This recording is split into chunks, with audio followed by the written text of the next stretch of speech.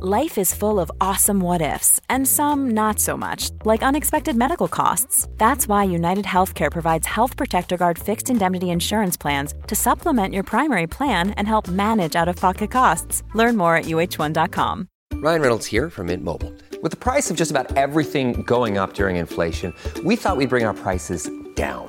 So to help us, we brought in a reverse auctioneer, which is apparently a thing. Mint Mobile Unlimited Premium Wireless. How to get 30, 30, bit to get 30, bit to get 20, 20, 20, bit to get 20, 20, bit to get 15, 15, 15, 15, just $15 a month? Sold! Give it a try at mintmobile.com/switch. $45 up front for 3 months plus taxes and fees. Promo rate for new customers for limited time. Unlimited more than 40 gigabytes per month. Slows full terms at mintmobile.com. This episode is brought to you by Shopify. Whether you're selling a little or a lot, Shopify helps you do your thing, however you cha-ching. From the launch your online shop stage, all the way to the we just hit 1 million orders stage. No matter what stage you're in, Shopify's there to help you grow. Sign up for a $1 per month trial period at shopify.com/special offer, all lowercase. That's shopify.com/special offer. On May 5th, 1925, 24-year-old high school science teacher John T. Scopes entered Frank Robinson's drugstore in Dayton, Tennessee. With Prohibition outlawing the sale of alcohol, the soda fountain at Robinson's served as the town's de facto watering hole, and on May 5th, it was packed with some of Dayton's most prominent citizens. Scopes nervously approached the men seated at the counter. He wasn't sure why they had summoned him there for a meeting. Frank Robinson himself, who also chaired the county school board, pulled out a stool for Scopes and motioned for the soda jerk to bring him a drink. As he lit a cigarette, Scopes noticed that everyone was looking at him rather intently. Finally, local mine operator George Rapallier casually mentioned that they had been arguing about whether it was possible to teach biology without also teaching evolution. Scopes said it probably wasn't. Although he was a general science teacher by trade, Scopes had been substituting for the biology teacher. He pulled the state-approved science textbook off a sales shelf and showed Robinson and the others the section on human evolution. He told them he had used it in his lessons. The gathered men looked at each other with enigmatic expressions. Robinson then turned to Scopes, a slight smile on his face. He informed the young science teacher that he had just admitted to breaking the law.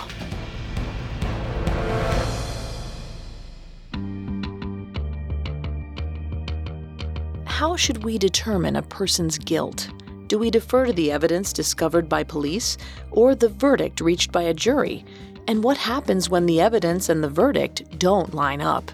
Hi, I'm Vanessa Richardson, and this is Not Guilty, a Parcast original. Each week we look at complicated criminal cases that test the limits of innocent until proven guilty. Welcome to the first of 2 episodes on the trial of John T. Scopes, who was accused in 1925 of illegally teaching human evolution to his students in Dayton, Tennessee.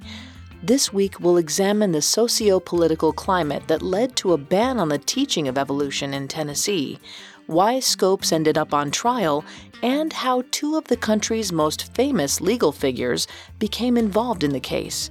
Next week, we'll detail the trial itself.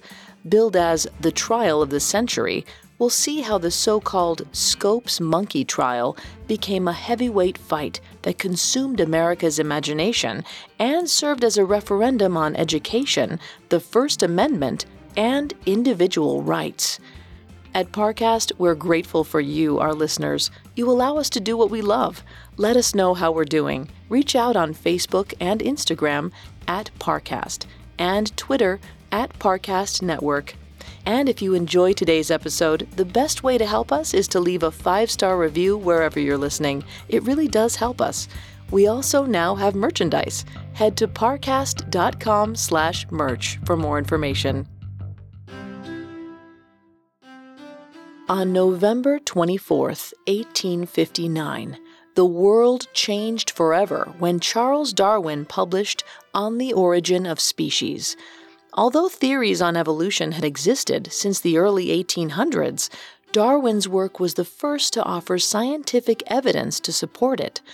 Like Copernicus's discovery that the Earth revolves around the Sun, Darwin's theory of evolution forced theologians to reconcile the words of the Bible with the advent of scientific knowledge. Darwin's theory of evolution split the Protestant world into two factions, modernists and fundamentalists. Modernists generally accepted Darwinism and adjusted their interpretation of Scripture to make room for the concept of evolution. For instance, modernists allowed that maybe instead of God creating the earth in 6 days, perhaps each day signaled a separate epoch spanning millions of years. Instead of creating all life at once, maybe God created it through the means of evolution. On the other side, conservative Christians refused to accept Darwin's theory of evolution. They contended that the idea of species evolving directly conflicted with the concept that God was perfect and had created everything in the universe deliberately. If animals evolved in order to better cope with their environments, that would have to mean that God was flawed. Furthermore, the idea that humans were created via the bloodthirsty, merciless competition of natural selection rather than from the outpouring of God's love was unacceptable. In the mid-1910s, the outbreak of World War I added more fuel to the anti-evolutionists' fire. Horrified at the war's atrocities, many conservative Christians linked the German military's aggressive actions with the concept of social Darwinism, which expanded the idea of survival of the fittest to human society. Social Darwinism was also responsible for the practice of eugenics, whose proponents argued for the advancement of the human race through the elimination of undesirable traits. From this disgust with modern society and what he felt was declining morals, a Baptist reverend named William Bell Riley founded the World's Christian Fundamentals Association, or WCFA, in 1919. Its inaugural conference attracted 6,000 attendees, including one of the most famous men in America, William Jennings Bryan. Colloquially known as the Great Commoner for his support of the average worker, Bryan was first elected to U.S. Congress in 1890 at the age of 30 and was the Democratic presidential nominee in 1896, 1900, and 1908. After abandoning his presidential aspirations, Bryan served as Secretary of State for Woodrow Wilson, but resigned when he disagreed with the country's entry into World War I on moral grounds. After successfully campaigning for the enactment of women's suffrage and prohibition in the late 1910s, the deeply religious Bryan took on a new mission: fighting the teaching of evolution in schools. Supported by the quickly growing influence of the WCFA, Bryan firmly believed that the teaching of Darwinian evolution removed God from daily life. Coupled with his belief in majority rule, Bryan argued that if most people didn't want their children being morally corrupted by what he believed was the unproven theory of evolution, public schools should be barred from teaching it. In 1921, the 61-year-old Bryan began his anti-evolution campaign in earnest when he unveiled a speech titled "The Menace of Darwinism" that he delivered in speaking engagements all across the country. An extremely powerful and popular orator, Bryan's anti-evolution speeches quickly gained attention. Later that year, Kentucky's Baptist State Board of Missions called for the state's legislature to pass a law barring the teaching of evolution in schools. Bryan quickly voiced his support for such legislation, and although it failed to pass, it was only defeated by a single vote. Bryan's anti-evolution movement was quickly gaining momentum. But as the anti-evolution movement gained steam, one of Bryan's former allies became one of his most vocal critics. When Bryan first ran for president in 1896, one of his closest allies was a 39-year-old attorney named Clarence Darrow. Born in the small town of Kinsman, Ohio, Darrow was a staunch supporter of individual rights. He became famous in 1894 for defending employees of the Pullman Palace Car Company when they went on strike. During the 1896 presidential election, he aligned with Bryan's vision of standing up for the average worker. But after that, the two men quickly diverged. As an avowed agnostic who bordered on atheism, Darrow disapproved of Bryan's fundamentalist religious views and believed he was too uneducated to lead the Democratic Party. As Bryan's political career progressed, Darrow went on to become arguably the most famous defense attorney in the United States, for better or for worse. For every case he won on behalf of the so-called little guy, he helped violent criminals escape punishment. One of his most notorious cases was the 1924 Leopold Loeb trial, when he helped two wealthy Chicago teenagers avoid the death penalty for violently murdering their schoolmate. But as his star ascended and he acquired fame, fortune, and a controversial reputation, Darrow's dedication to individual rights never wavered. During the early 1920s, Darrow became one of the anti-evolution movement's most vocal critics, as he felt the movement's effort to control education interfered with students' and teachers' individual rights. He repeatedly tried to engage William Jennings Bryan in debates over science and religion, but Bryan refused to engage him. Darrow went so far as to publish a list of 55 questions addressed to Bryan in the July 4, 1923 edition of the Chicago Tribune regarding the literal interpretation of the Bible and the origins of humanity, but there was no need for Bryan to respond. His side was winning. Earlier in 1923, the Florida State Legislature passed a resolution stating, quote, that it is improper and subversive to the best interest of the people to teach as true Darwinism or any other hypothesis that links man-in-blood relationship to any form of lower life. While Bryan lauded the Florida legislature for taking this step, the resolution was non-binding, meaning it only denounced teaching evolution, and it didn't necessarily make it illegal. But at the same time, Bryan didn't want there to be a penalty for teachers who taught evolution. He just wanted them to be legally barred from doing it. At the time, state legislative sessions were held every other year, so Bryan and his anti-evolutionist allies had to wait until 1925 to try again.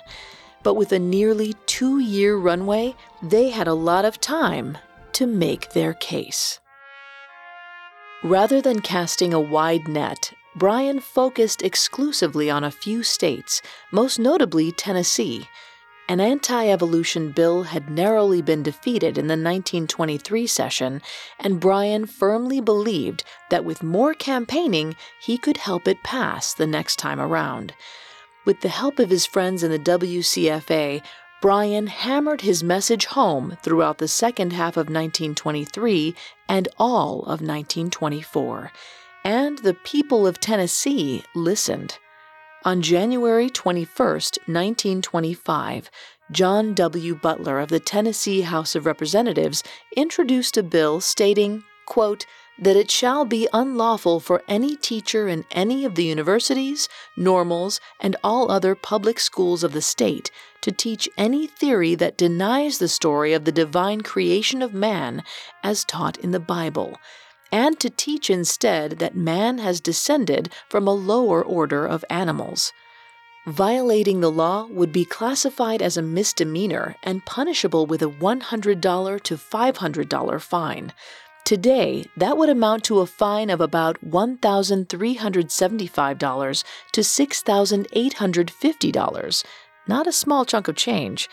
6 days after it was introduced, the Butler Act passed through the Tennessee House of Representatives with an overwhelming 71-5 vote. The Butler Act then went on to the state Senate, where it had to be passed before the governor could sign it into law. After another month or so of debates, it was finally time to vote on March 13, 1925. As in the House of Representatives, the Senate approved the Butler Act with an overwhelming majority vote of 24-6. 8 days later, Tennessee's Governor Austin Peay signed it into law. As of March 21, 1925, it was illegal for any public school employee in Tennessee to teach human evolution to his or her students. Immediately upon learning that the Butler Act had passed, leaders in the American Civil Liberties Union, or ACLU, saw it as a threat to freedom of expression and individual liberty as guaranteed by the First and 14th Amendments. In 1924, the ACLU had pledged to defend the academic freedoms of teachers, whose rights to free speech were threatened both inside and outside the classroom. The ACLU's statement specifically mentioned the growing anti-evolution movement as a concern. On May 4th, about a month and a half after the Butler Act was signed into law, the ACLU put out a release that appeared in major newspapers across Tennessee.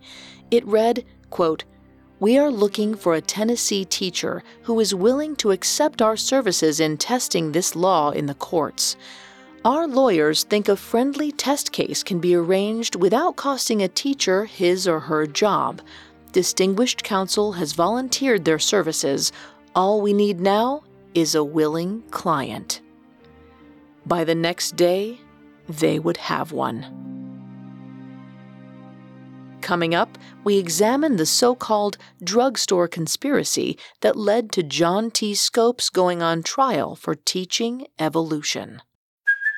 Hey, it's Kaylee Cuoco for Priceline. Ready to go to your happy place for a happy price? Well, why didn't you say so? Just download the Priceline app right now and save up to 60% on hotels. So whether it's Cousin Kevin's Kazoo Concert in Kansas City, go Kevin, or Becky's Bachelorette Bash in Bermuda, you never have to miss a trip ever again. So download the Priceline app today. Your savings are waiting. Go to your happy place for a happy price. Go to your happy price, Priceline. Ryan Reynolds here from Mint Mobile. With the price of just about everything going up during inflation, we thought we'd bring our prices down. So to help us, we brought in a reverse auctioneer, which is apparently a thing. Mint Mobile Unlimited Premium Wireless. How to get 30, 30, bit to get 30, bit to get 20, 20, 20, bit to get 20, 20, bit to get 15, 15, 15, 15, just $15 a month? Sold! Give it a try at mintmobile.com/switch. $45 up front for 3 months plus taxes and fees. Promo rate for new customers for limited time. Unlimited more than 40 gigabytes per month. Slows full terms at mintmobile.com. And now, back to the story.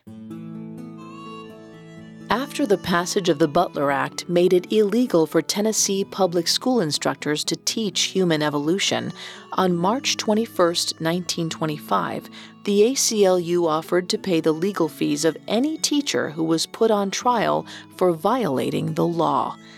The offer, printed in the May 4, 1925 edition of the Chattanooga Times, caught the attention of Dayton, Tennessee resident George Rapallier. Founded in the late 1800s, Dayton had once been the commercial and governmental hub of Ray County. But when the closure of a commercial blast furnace forced many of Dayton's residents to find work elsewhere, the city fell on hard times. By 1925, the population had diminished from a peak of 3,000 people in the late 1890s to fewer than 1,800. Much of downtown Dayton laid abandoned, and city leaders, such as Rapallier, were desperate to find a way to rejuvenate the local economy. As a member of a modernist Methodist church, Rapallier believed that evolution and Christianity could exist side by side. He firmly opposed the Butler Act, and after reading the ACLU's May 4th press release, he saw the chance to kill two birds with one stone. He could fight a law he believed was unjust, while also attracting much-needed publicity to Dayton.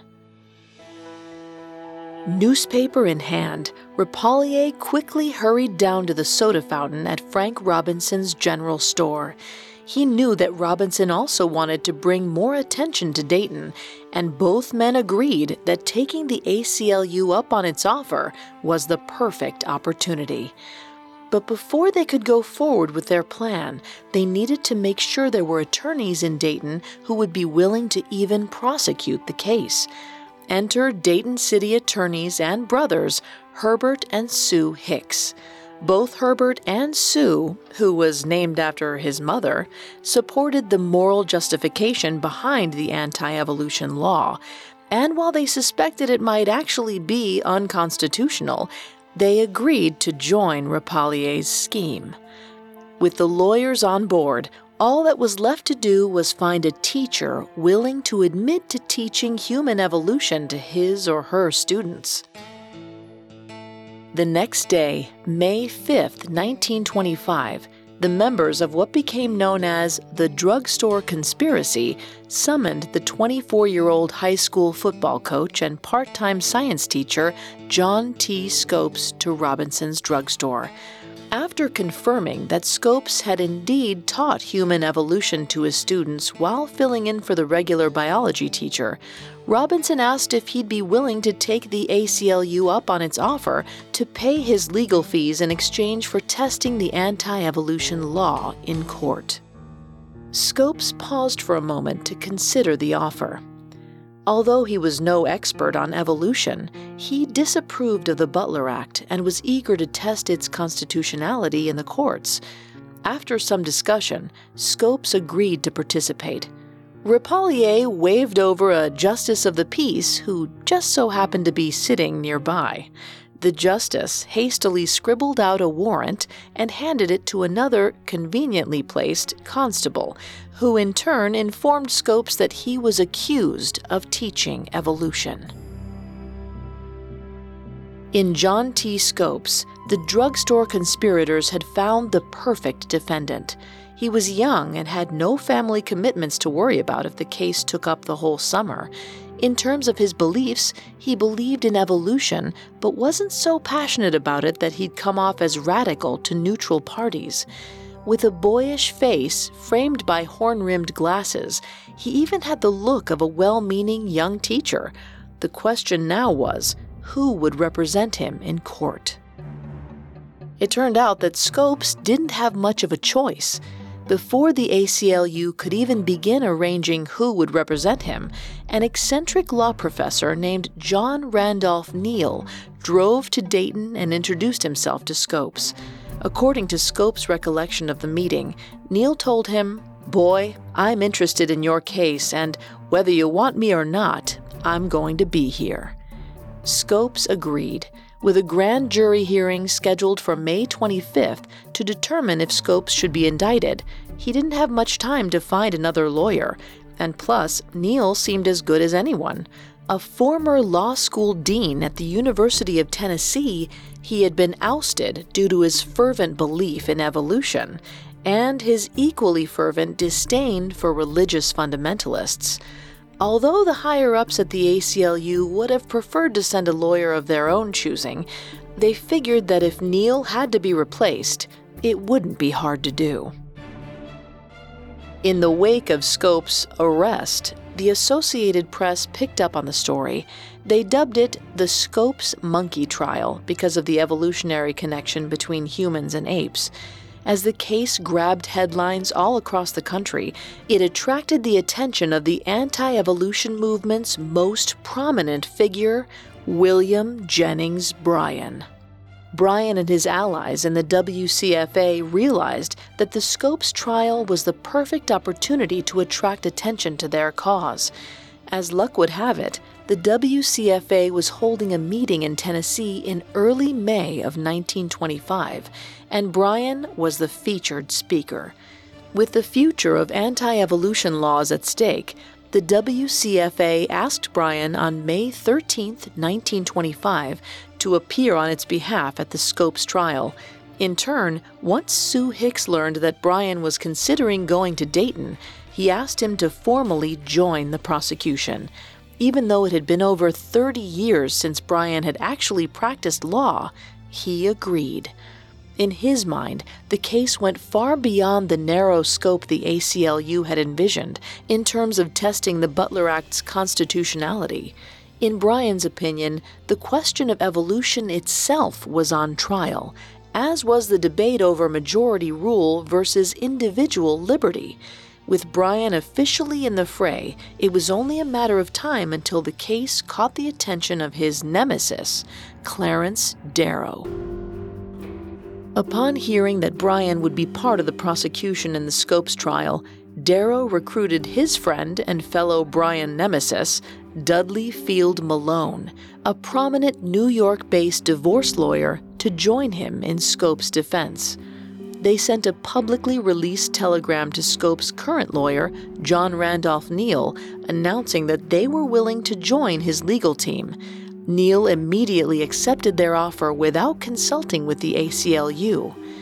Worried that Darrow's fervent agnosticism would alarm many of their liberal religious supporters, the ACLU didn't want him anywhere near the Scopes case.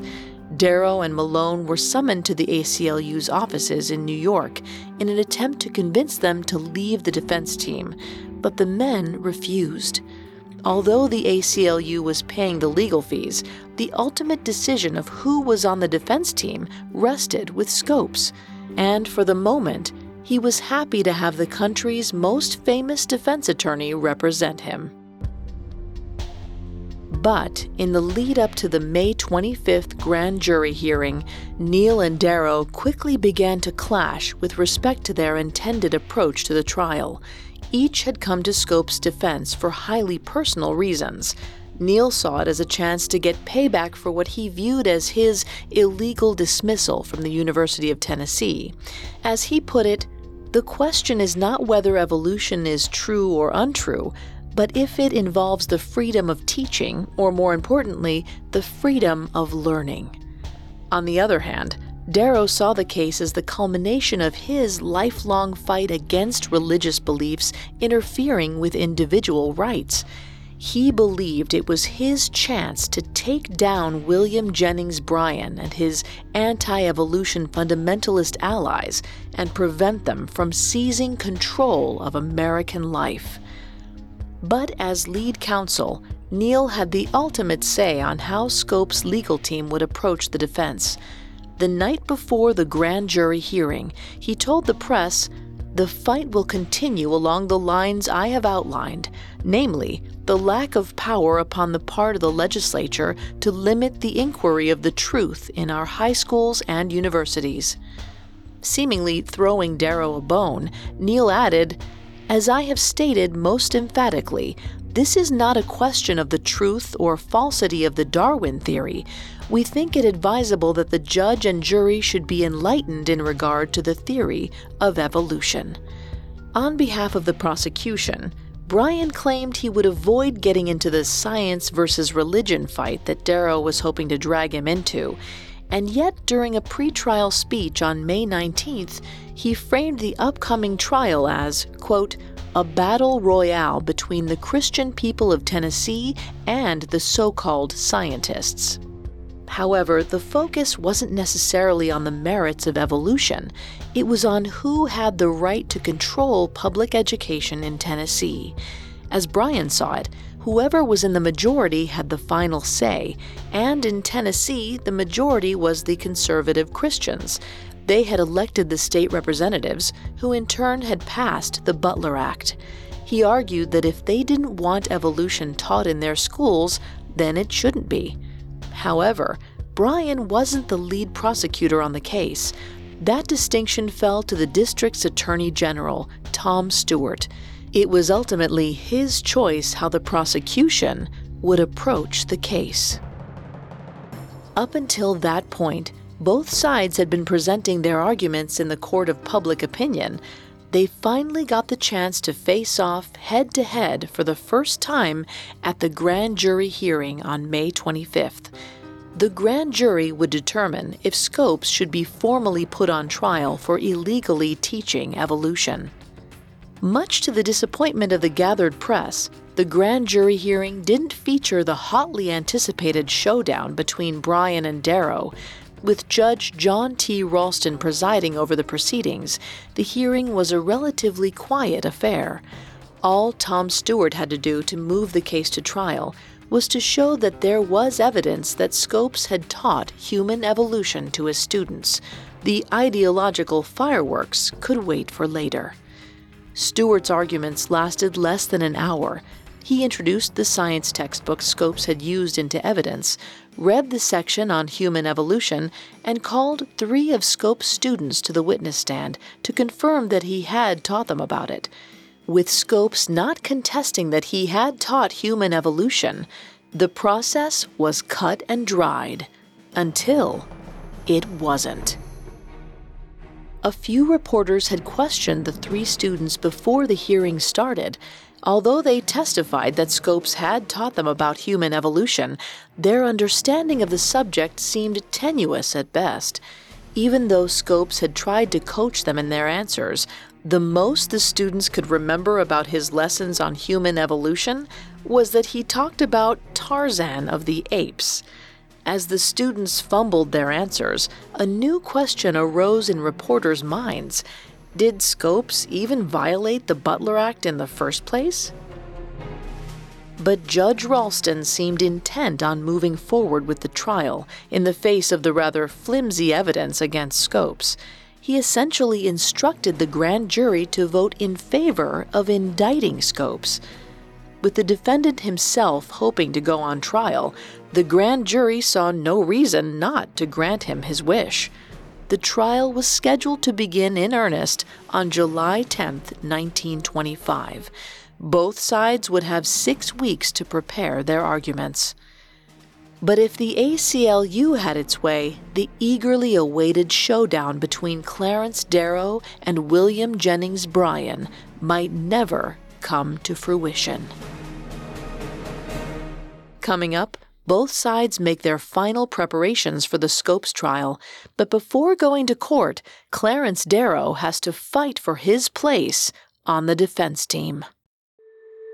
With Capella University's FlexPath format, you can set your own deadlines, learn at your pace, and access most coursework from anywhere at any time. Imagine your future differently at capella.edu. This episode is brought to you by Etsy. Sound the gifting panic alarm. You need to get an amazing gift. Wait, no, the perfect gift. Relax. Now you can use gift mode on Etsy. Gift mode on Etsy takes the stress out of gifting, so you can find the perfect item for anyone and any occasion. It's easy. Just tap or click gift mode on your Etsy app or Etsy.com. Then answer a few short questions about who you're shopping for and what they like. And gift mode instantly gives you curated gift ideas based on hundreds of personas.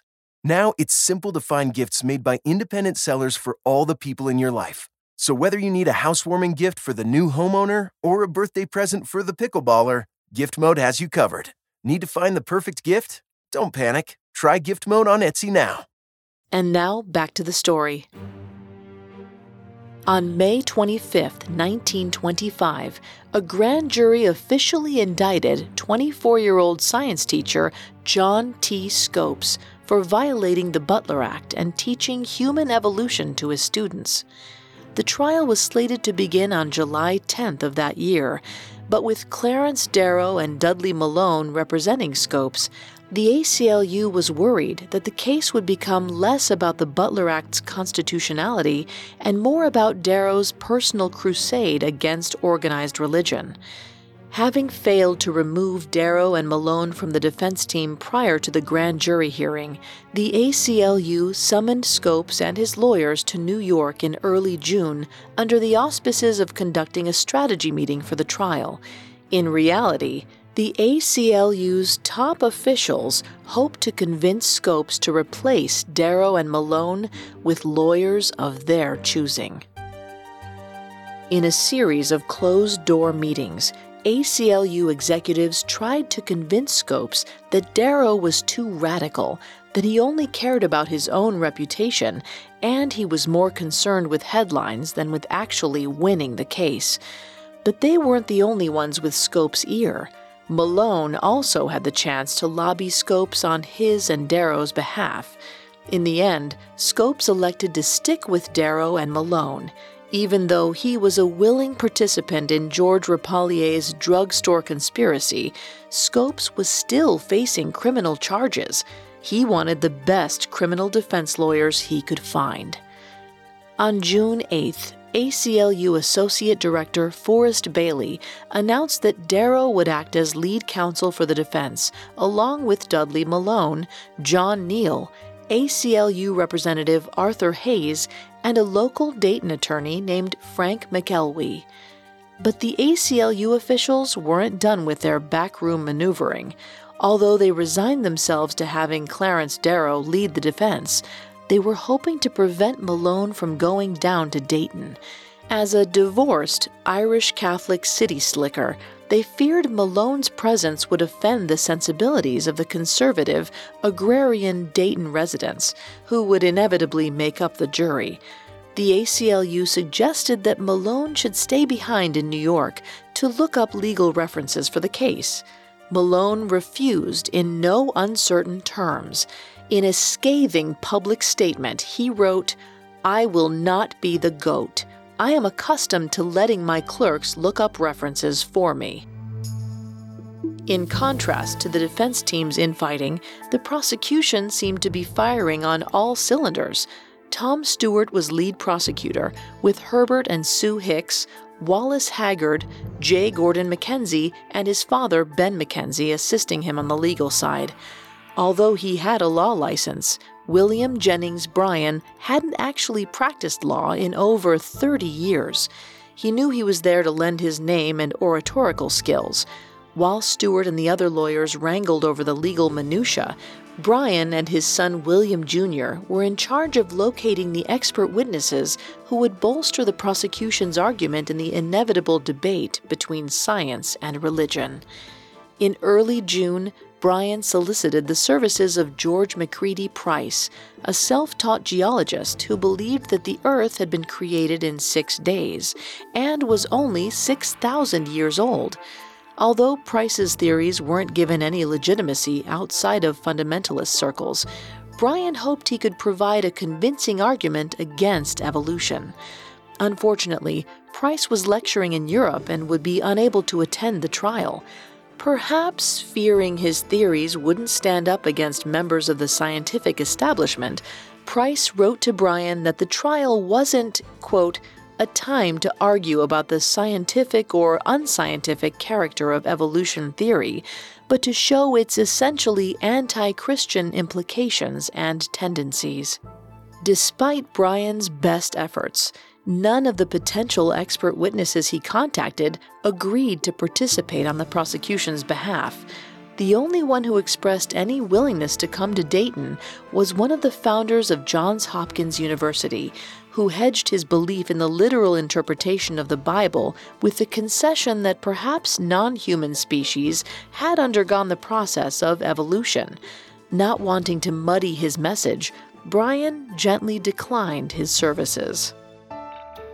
As the prosecution quietly struggled with recruiting expert witnesses, Darrow and his defense team made near-daily announcements during the 6-week build-up to the July 10th trial regarding the experts they were soliciting and their overall strategy in approaching the case. Regardless of whether or not the potential experts actually agreed to join, by linking Scopes to some of the most prominent scientists of the time, Darrow was able to add legitimacy to his defense, while also keeping the prosecution off balance.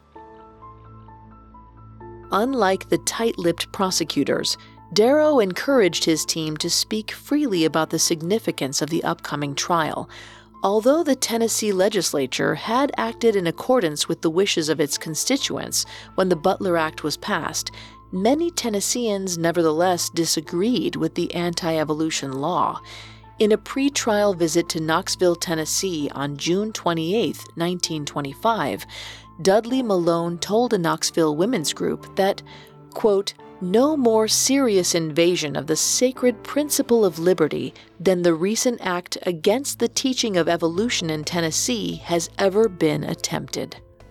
On June 30th, John Neal, though he had been moved to the back seat of the trial, cast a similarly ominous message during a speech in Chicago.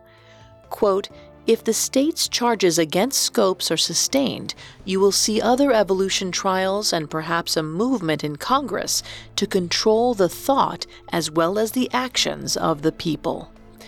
Darrow himself went on an expansive speaking tour in the month before the trial, concluding with a visit to Dayton and Knoxville in late June. Those expecting to see a slick city lawyer in an expensive suit were taken by surprise when Darrow got off the train wearing a straw hat and a casual summer coat. He spoke to his audience with a casual, unpretentious air, seeming more like a country lawyer than the most successful defense attorney in the United States. Speaking to a public audience at John Neal's Law School in Knoxville, Darrow passionately defended individual rights against what he perceived was the oppression of majority rule. Quote, "It seems that every organization has some law it is endorsing to force upon the people. It is best to leave everyone free to work out things for himself. Nature is doing it in a big, broad way, and doing it pretty successfully."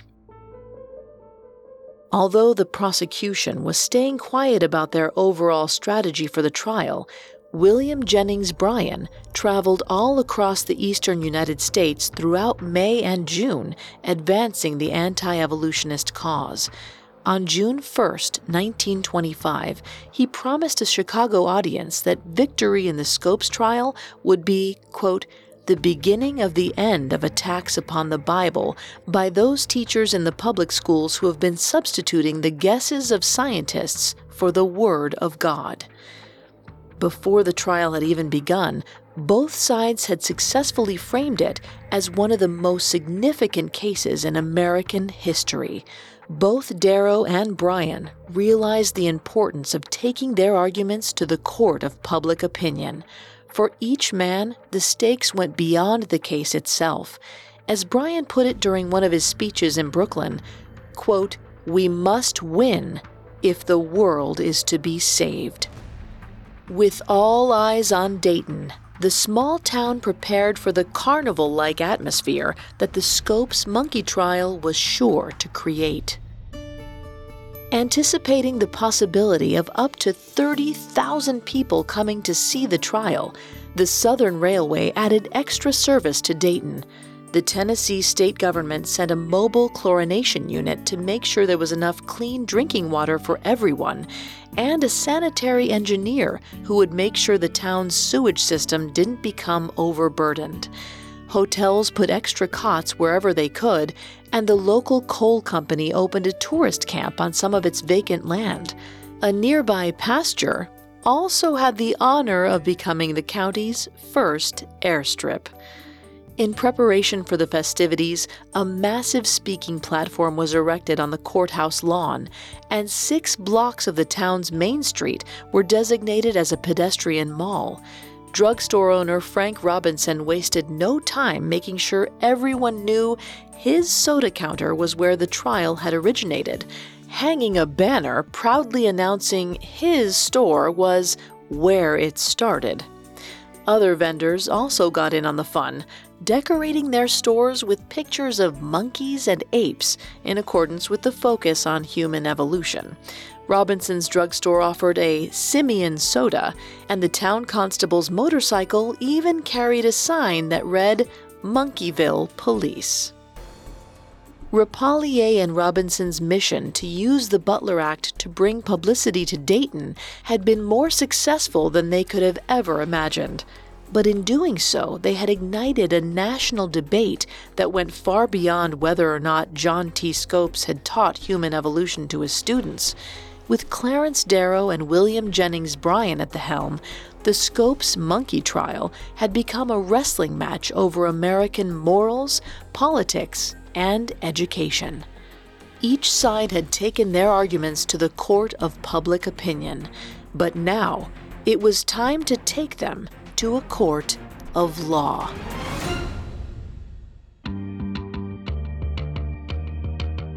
Thanks for listening to Not Guilty. We'll be back Thursday for the heavyweight clash between Clarence Darrow and William Jennings Bryan as they argue for their respective visions of America's future, not to mention the fate of John T. Scopes.